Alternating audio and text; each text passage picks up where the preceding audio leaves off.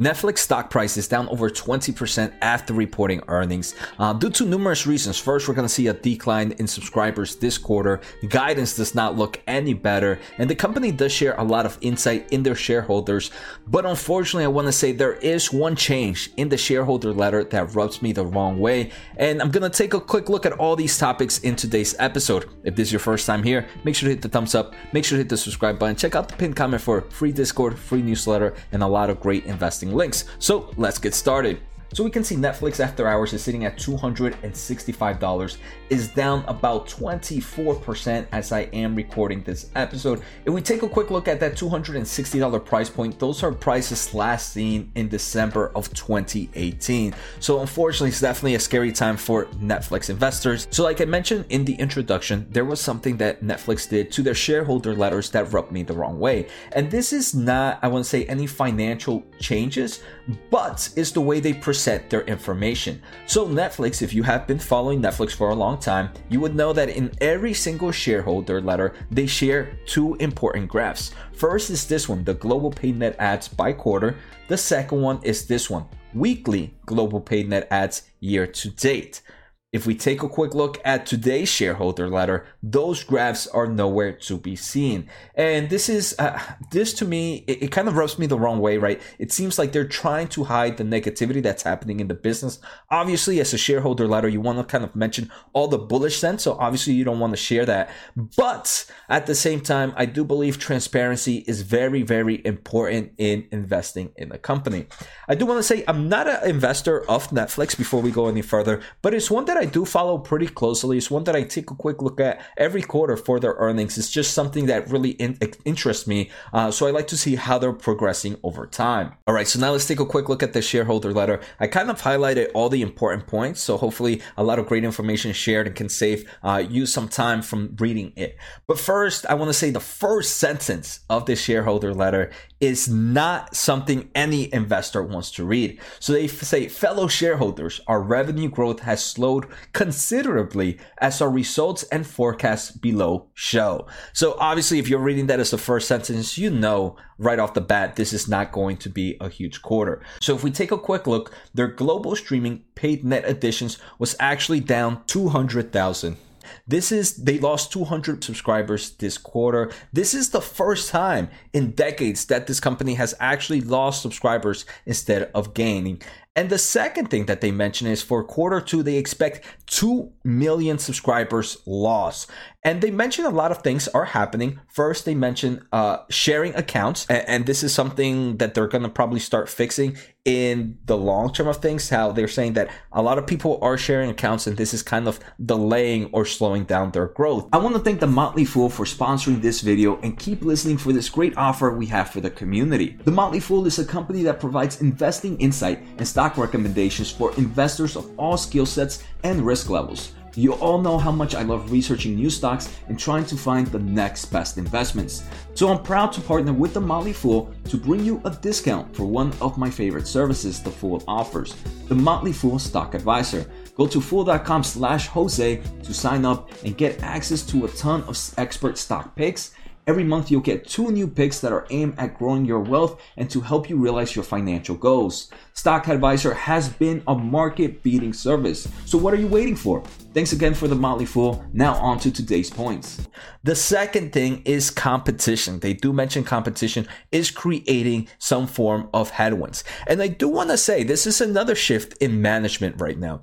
Historically, if you looked at previous earnings call, they have always acknowledged competition, but they have never really worried about it, in my opinion. But now it seems like they're putting a lot of blame, obviously so, on competition. And this is something that they were kind of telling investors that, hey, this is not something we're worried about. If we take a quick look though at year over year revenue growth, they did grow their revenue 9.8% and they expect 9.7% year over year growth for the upcoming quarter. Even though I said management wasn't being transparent when they start to hide those graphs, they are kind of owning up to their mistakes somehow. They do say that COVID clouded the picture by significantly increasing their growth in 2020, leading them to believe that most of their slowing growth in 2021 was due to COVID pull forward. So kind of that rubber band effect. We saw a huge growth in 2020, and if we go back to previous shareholders letter, obviously we can't look at it at this shareholder because they don't have it, but we can see 2020 they showed a huge growth.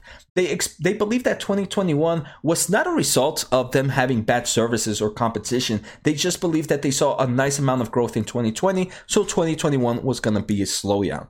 2022, unfortunately, was expected to go back to normal, but it's actually being worse than 2021. And this is the mistake they said they made. And they believe that it's because of four main factors working at the moment. First is the growth in new countries. They're trying to kind of enter new markets. And unfortunately, some of these new markets that they're entering into, the consumers don't have huge kind of connected TVs, and TVs are a huge platform where Netflix is watched at. The second thing is account sharing. Even though they have about 222 million paying households, they estimate that Netflix is being shared with over 100 million additional households. And this is something that they're going to start pushing on.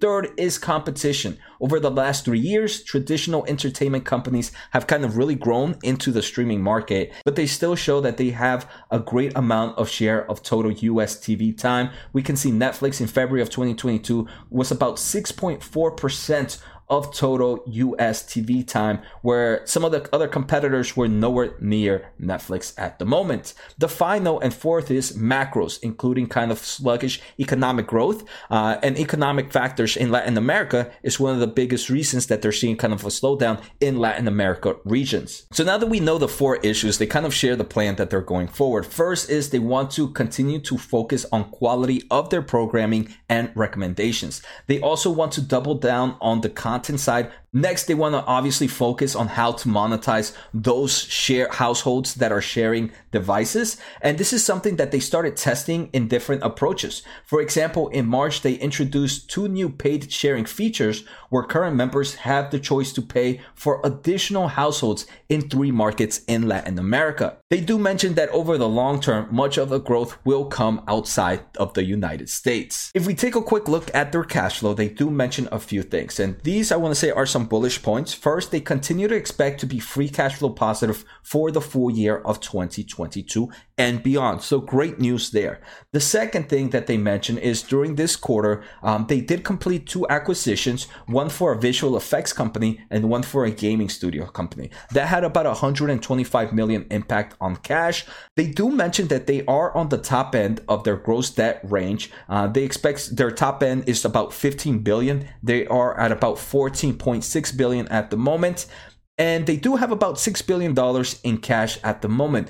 But because they do have a nice amount of debt at the moment, they kind of slowed down on buybacks and they actually didn't do any repurchase activities during this quarter. And I do believe for the upcoming quarters, they might not see any form of repurchase either because they want to make sure that they have a healthy capital structure. All right, so now let's take a quick look at their quarter 1 results and their quarter 2 forecasts. Like we mentioned, they kind of saw roughly a 10% revenue growth in quarter 1 of 2022, driven by an 8% year-over-year increase in average streaming paid members and a 2% increase in the average revenue per members. Obviously, that's because of the increased prices in United States and Canada. Unfortunately, paid net additions were a loss of 200,000 users, and this is compared to their guidance. They were expecting 2.5 million growth this quarter. They do mention that the suspension of their services in Russia did kind of attribute to this. They lost about 700,000 paid subscribers because of that. And if they didn't cancel their subscriptions in Russia, they would have actually been positive 500,000 new subscribers. So that kind of tensions in Europe is affecting the company in the long term. They're also seeing soft acquisitions across all regions, especially in Europe, while these kind of tensions are happening globally. For quarter 2, they expect a loss of about 2 million subscribers, which is a huge number. That's going to be the biggest number ever. But at the end of the day, they still project revenue growth of approximately 10% year over year. All right, so now my thoughts on Netflix. So I did a video last quarter, I believe, and I mentioned that, hey, this is a company I'm really liking at these prices and one I'm going to keep on watching. Unfortunately, with today's earnings, this is a company that I personally wouldn't purchase at the moment, not for any bearish reasons, but I do believe there are other companies performing better, maybe not in the streaming market, but just overall, that I would rather focus my money into. But I do believe this is a big player that in the near future could turn things around, and when things do turn around, the price movement on this would be very positive. So I hope you guys enjoyed today's episode. Take care, have a good day, and see you next time.